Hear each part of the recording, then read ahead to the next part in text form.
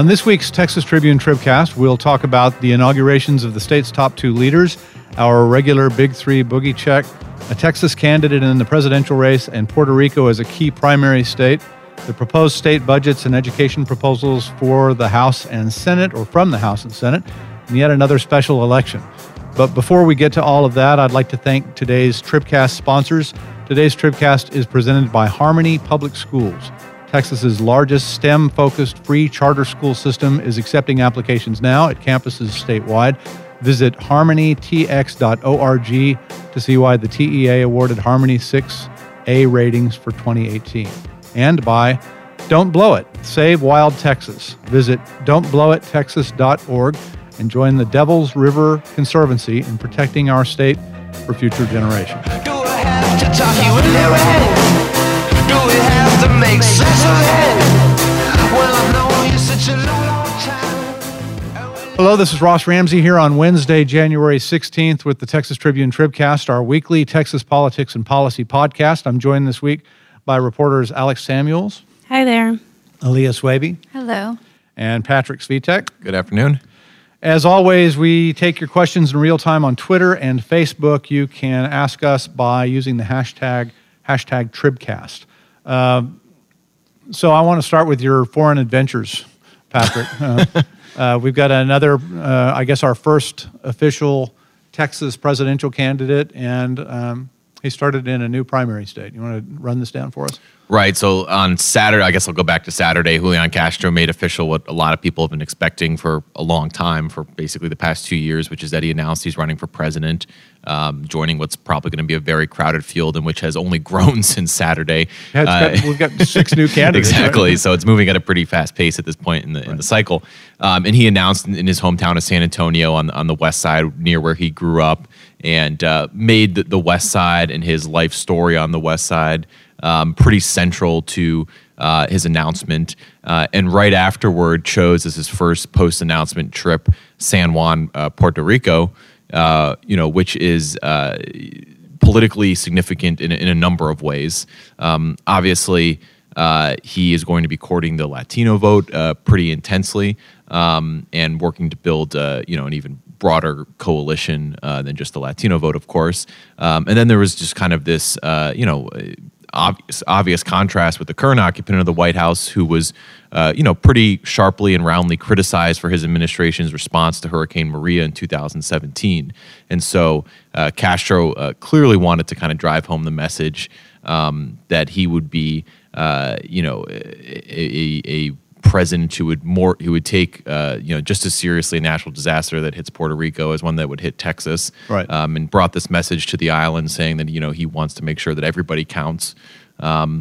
And it just wasn't a very traditional first stop for a presidential candidate. Usually they go to Iowa, New Hampshire, South Carolina, one of the early voting states. I sort of wondered if people looked up at this point at some candidate from Texas for president and wondered what the heck that guy was doing. I mean, did they seem to be sort of conscious of, here we are, this is a presidential thing, this is exciting, or was it sort of like, what's going on here?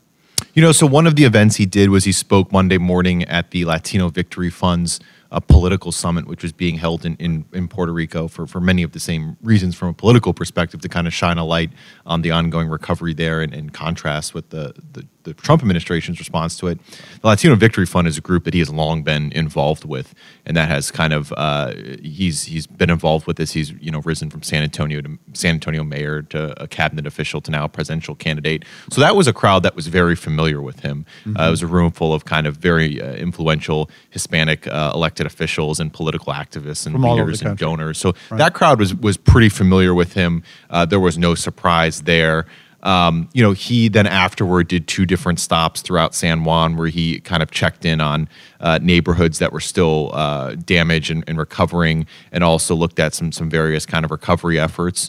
He was obviously kind of a fresher face in those neighborhoods and not as well known per se. And so I guess that would be a case where people would crane their neck and say, who's this guy from Texas? But, overall, though, it was a pretty, he was pretty well received throughout the trip. And, this Democratic primary is going to be so crowded, so diverse, that, it's going to require a lot to stand out.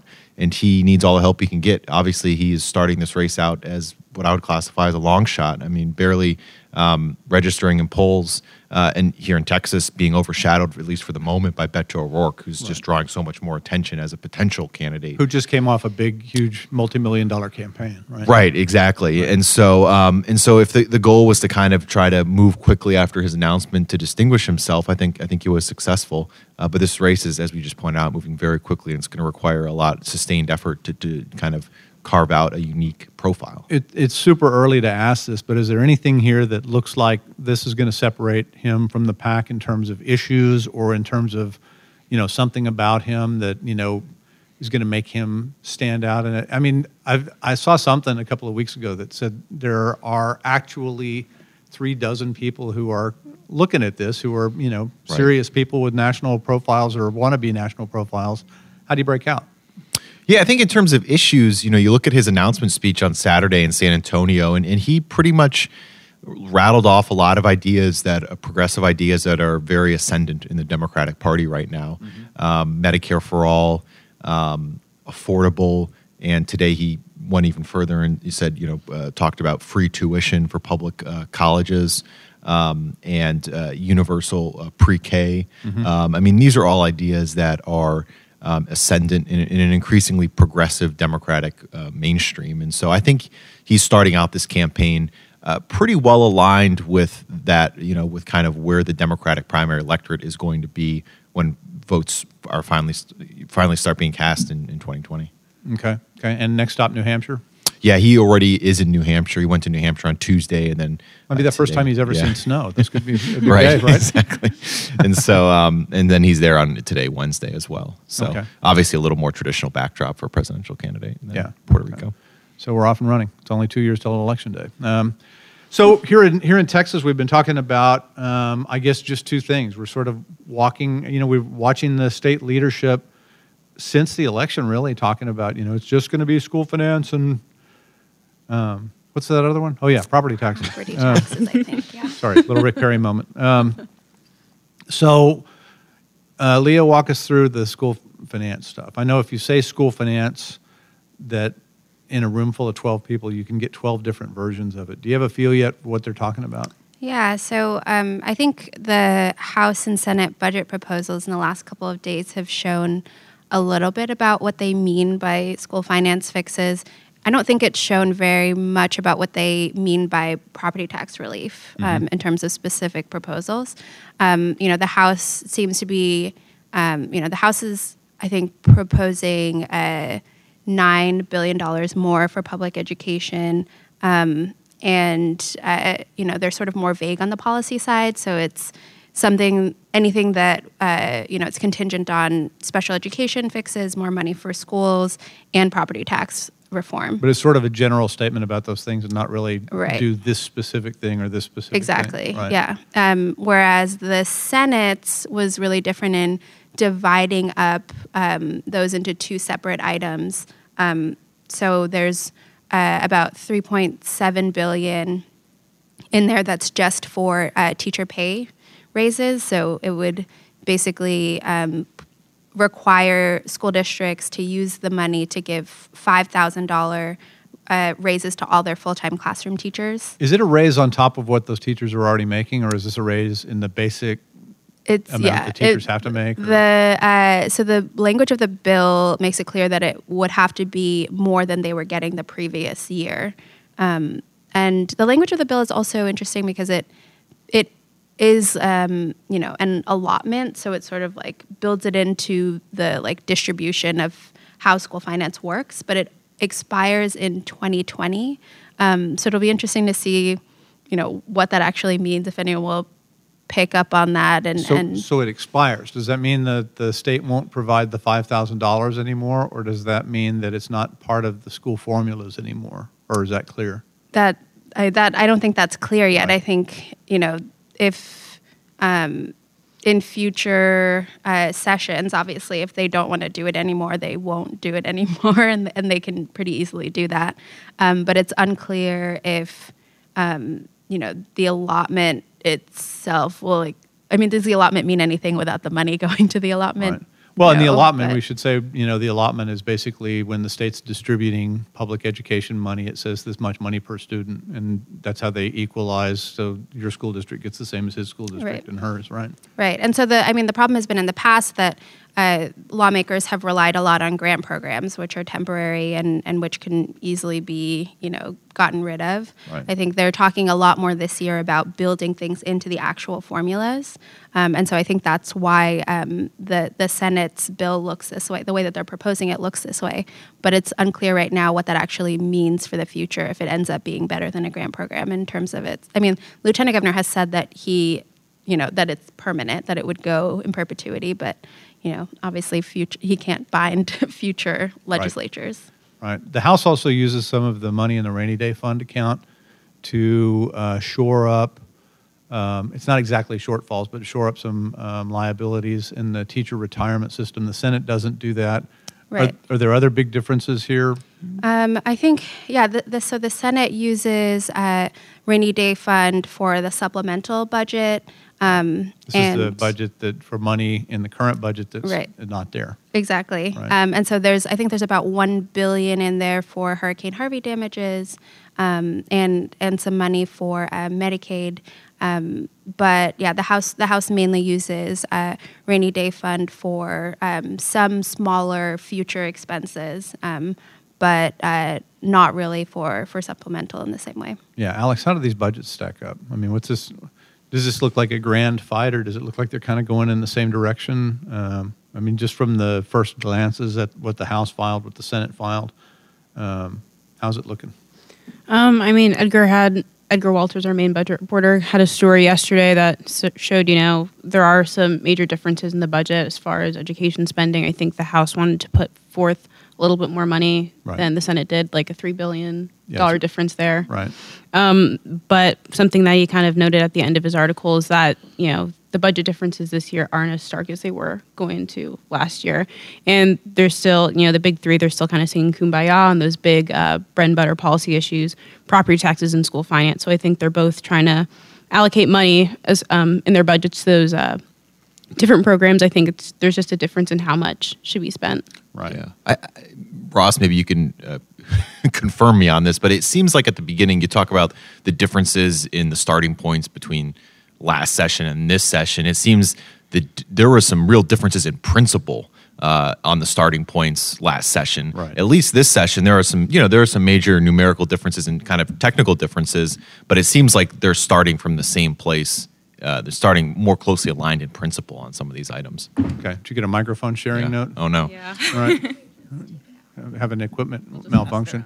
One of the things that seems evident right now, or seems to be the case right now, and emphasis on right now because we've got Right. 18 weeks for this to come apart, is that they seem to be going in the same direction. As Alex points out, there's a difference in the totals on the budget. I think it's $4 billion overall, $3 billion in public education. They seem to be pretty much almost word for word in sync on Medicaid. They spend less money on Medicaid, and they contend that they can spend less money because they have better federal matches, and they won't lose any services. So we'll see how that goes. It's become a general habit in the state budget to not put all of the money you actually need for 2 years for Medicaid in the budget and to pick it up in a supplemental bill. So, for example, they're going to start this session with Senate Bill 500, I think it is, which is a supplemental bill that'll catch up the current budget. It includes $2.1 billion that they didn't put in Medicaid that they need for Medicaid to make it to the end of the year. Right. So pretty typical operation there. But like you said, I mean, you and I went to the state convention in 2016. Yeah, 2016. And that's Yeah, where 2016. the bathroom bill popped up. And Right, from yeah. there, that bill and a number of other things sort of became the conversation through that election and into the session. And we don't have anything, any comparable, culture war kind of issues going this time. I mean, there are some issues like that, but nothing amped up like that. They seem to be talking about and these two topics, and then it's sort of like topic one, topic two, everything else. Right. Yeah. I mean, there's obviously some border security chat, but that's being driven by what's happening at the national level. Right.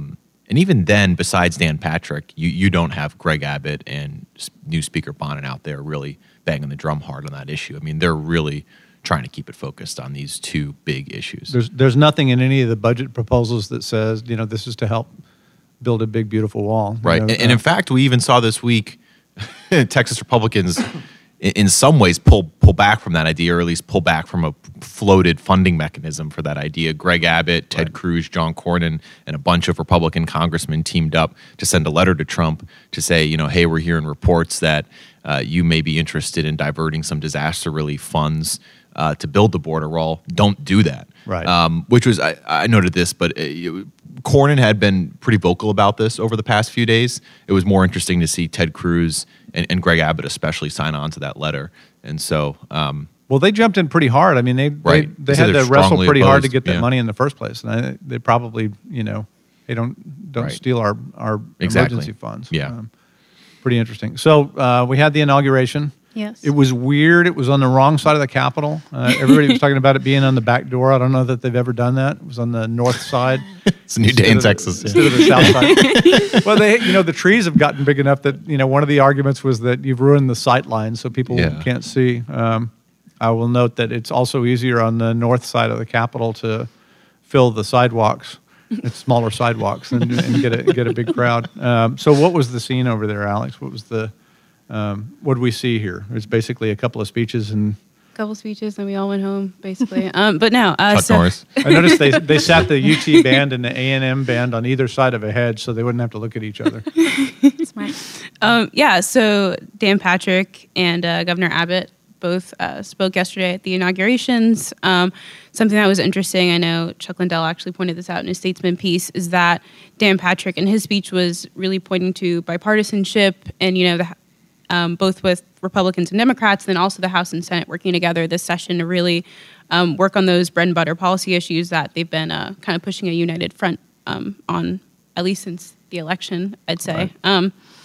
I think something... United Front holds week 2, right? I think it was interesting. I think Patrick had brought up Bonin on stage with him, a move that he said was unprecedented, just to show that the House and Senate are really focused on working together. And I know that we included a quote today in this morning's brief where he was like, the Democrats and Republicans are working together. And he said Patrick said something along the lines of, Washington could take note of, how we are all working together. So we'll just kind of see if that holds true in the next coming months. Right. I mean, this was a lot of... this isn't the nicest term, but just kind of regurgitation of the themes that we've heard, right. Really ever since the election, and especially ramped up at the beginning of the session.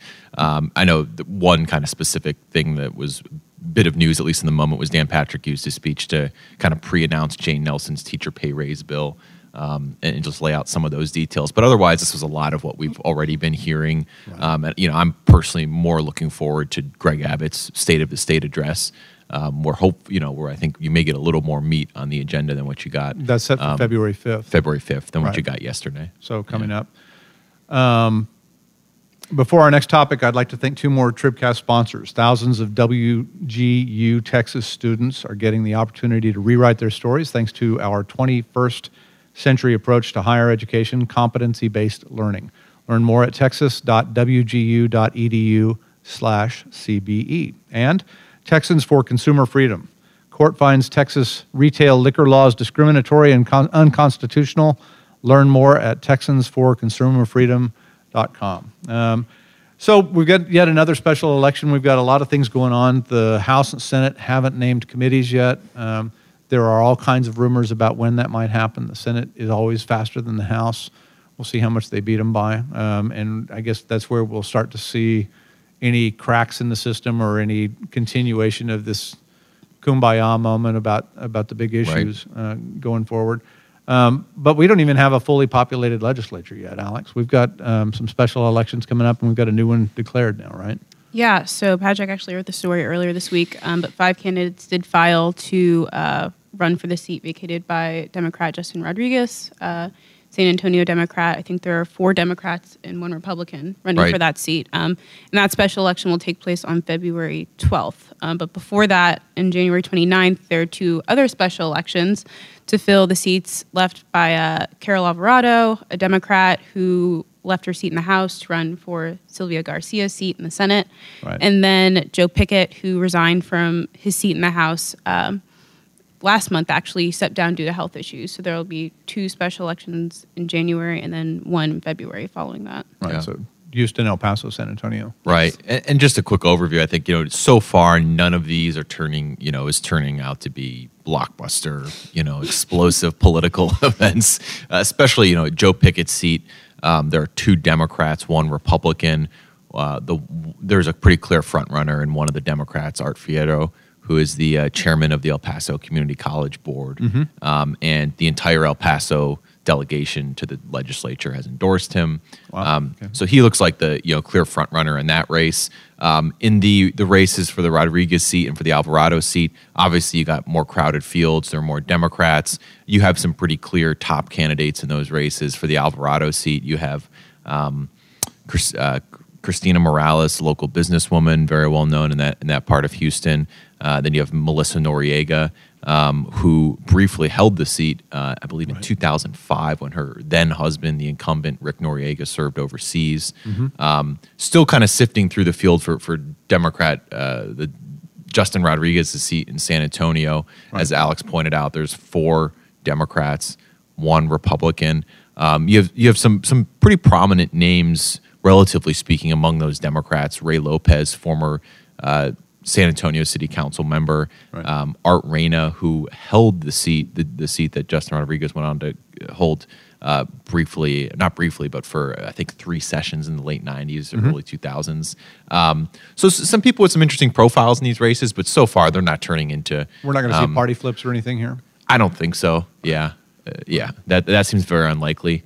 But there's time. These special elections, you wait, and then sometimes in the final few days you see some real contrast being drawn. Right. But for now they're pretty low key affairs, I'd say. Yeah. Well, I want to talk for a minute about we've all been reading about and writing about this kumbaya business with the big 3, and I'm curious what you guys are watching in terms of, what's going to test this. I don't want to say it's going to break down because we don't know it's going to break down. It's already held together longer than I thought it might. But what are you watching? Is it how they come at school finance and are there some fault lines there? Is it the property tax thing? I think everybody's sort of carefully walked around on property taxes, gotten around the idea that it's going to be a property tax reduction, and they're talking more about holding property taxes at least where they are if they can. But where do you see potential tests of these relationships? What's the Wednesday morning breakfast going to break up about? I think I'm looking out for on the property tax conversation. I think both the House and Senate budget proposals sort of open the door to, the governor has put forth a proposal for property tax reform that would also help, recapture, which is, a problem for a lot of the large urban school districts or the wealthier school districts that are paying into recapture. So the governor has a proposal that would help with both of those things. And I think both of the proposals kind of have language that would seem like they could support it. I think the House talks about tax compression. The Senate talks about, I think the Senate actually is closer to what the governor's proposal actually is, where they talk about property tax reform and also, fixing recapture or, providing relief for recapture. And I think they would provide around $2 billion for, if they can get anything passed that would do both of those things. That's the governor's proposal sort of in a nutshell. You interviewed the governor. He hadn't done his specific plan yet. What do you see coming there? Yeah, I was just going to step back and answer your previous question. I think I may have brought this up on a previous Tripcast. But, while you have the big 3 all talking about the 3 issues of property tax reform, school finance reform, and a teacher pay raise, there's definitely been differences in emphasis. And I think that suggests where you may see some fracturing here, this kumbaya moment maybe fading away. Greg Abbott, the governor, has definitely emphasized property tax reform more. Again, they're all talking about these issues and saying Right. they're priorities. But when you kind of, start, looking at speeches back to back and seeing what gets mentioned first before the and where they get a little more excited when they talk about it. Right. Greg Abbott definitely, I think, has emphasized property tax reform more. Dennis Bonnen has emphasized school finance reform more. He didn't get cups for all the members that said the time for property tax reform is now. Right. He said it's the time for school Right. finance reform is now. And Dan Patrick, again, has also talked about all those issues, but he, I think, has been a little more emphatic about the teacher pay raise than Greg Abbott and Dennis Bonnen have been. It's an issue that he campaigned on. There's nothing wrong with that. But, again, I just think that you start reading between the lines, there is a difference of emphasis, and that may suggest where there may be some division down the line. Right. Has Abbott forecast or telegraphed any of his punches? I mean, do you think you have an idea what he's going to propose on February 5th, or are there some prizes out there? Are there some things that you saw in the campaign that haven't gotten any emphasis lately that you think he might punch at in the state of the state, or is it going to be more of the same? More about I mean, his riff right now on property taxes is everywhere I went during the campaign. Everywhere all of us went during the campaign, property Right. taxes is what we heard about. Is there something new out there that he's suggested? I don't think so. I'm not necessarily expecting any huge surprise in the state of the state. Obviously, it's still a few weeks away. Right. He has kind of developed and made clear that he has kind of after you get beyond property taxes and school finance reform, that he has kind of a second tier of priorities, if you want to call it that include things like school safety. And finishing some of the proposals from he made after the Santa Fe shooting that require legislative action. Right. And so I think he's sketched out kind of a second tier of priorities I expect to come up in the state of the state. Okay. Alex, do you think these guys keep going along? You've been following Bonnen pretty closely. You saw last session. Do you see any cracks in it right now? Are you surprised how they're getting along? Not right now. It's still pretty early. I think Patrick said it well, and then you also said it well in your column this morning that, when it comes to school finance, everyone kind of has different priorities in that sense. And like Patrick mentioned, Dan Patrick is really pushing the teacher pay. Bonnen's more talking about pumping more money into schools, and then Abbott's talking about, rewarding schools where students have been doing well. Right. So it's like you see the fault lines there, so it'll be interesting to see what happens. But I'm personally watching the school safety debate, so I'm interested to see in how that falls in between school finance and property taxes, and if that kind of falls to the wayside, especially since this is the first session after the Santa Fe shooting, and really when lawmakers, should be getting stuff done. Right. Yeah, they'll have 5,500 other bills to mess around with. One of the things that I've noticed here is an echo of the Bonnen plan this time, Aaliyah, is similar to, the numbers are different, but it's a similar idea to what the House was pushing at the end of the last legislative session. Put some more money into schools and equal, you have the effect of bringing the state share up a little bit. You put some more money into schools, maybe get some more money into the formulas. And Dan Patrick was on a teacher pay raise of a kind last time. Are these exactly the same, or are they significantly different? Yeah, I think it's hard, obviously, without policy proposals, but I expect the policy proposals to look different this time around, just based off of what the School Finance Commission, has been recommending that they do, or came out with recommendations that they should do. Right. I think the House's proposal, at least, might include some of the things that they tried to do last time, and so that was a lot of wonky fixing the way that money gets distributed to schools, putting more money into the base funding for students. But I think it also might include some what they're calling outcomes-based funding. So basically tying funding to performance, which we haven't done in Texas. And so this basically would reward districts where students are doing better. Right. So it would basically give them an incentive to or the pitches, that it would give them an incentive to have more students reading on grade level in third grade if they gave them, however much per student for every third grader reading on grade level. Mm-hmm. I think that's going to be a pretty controversial part of what's expected to be proposed, just because, for school districts, the idea of tying the amount you get to how well you do is for obvious reasons, not very popular. Right. But it's one that I think the big three have all sort of said in their own way. They've all hinted at supporting something that's similar to that. If not specifically the third grade reading one, then giving schools money just for specific programs. I think the Senate's budget proposal showed that too, where you're giving specific money for teacher pay and nothing else. So it's holding school. What they've said is they're holding schools accountable for how they use the money by delegating pretty specific uses for how that money is supposed to be used. Okay. I think that's about it for time. I want to mention that the Texas Tribune has a new podcast, Point of Order, with a fresh, new, stern-looking picture of Evan Smith in the promos, if you see it. It features Evan's one-on-one conversations with elected officials and other news-like creatures from the world of Texas government and politics. You can find it on Apple Podcasts, Spotify, or wherever you get your podcast fix. The current episode features Dan Huberty, right now the public education chairman in the House. They haven't named him for this session. There's some assumptions there. We'll see. Anyway, it's he and Dan talking about big aims for Texas schools in this legislative session. Thanks to Harmony Public Schools, Devils River Conservancy, WGU Texas, and Texans for Consumer Freedom, our sponsors this week. And an extra special thanks to Spoon for our theme music. On behalf of Alex, Aaliyah, Patrick, and our producers Michael, Ray, and Bobby, this is Ross. Thanks for listening. Do I have to talk you into it?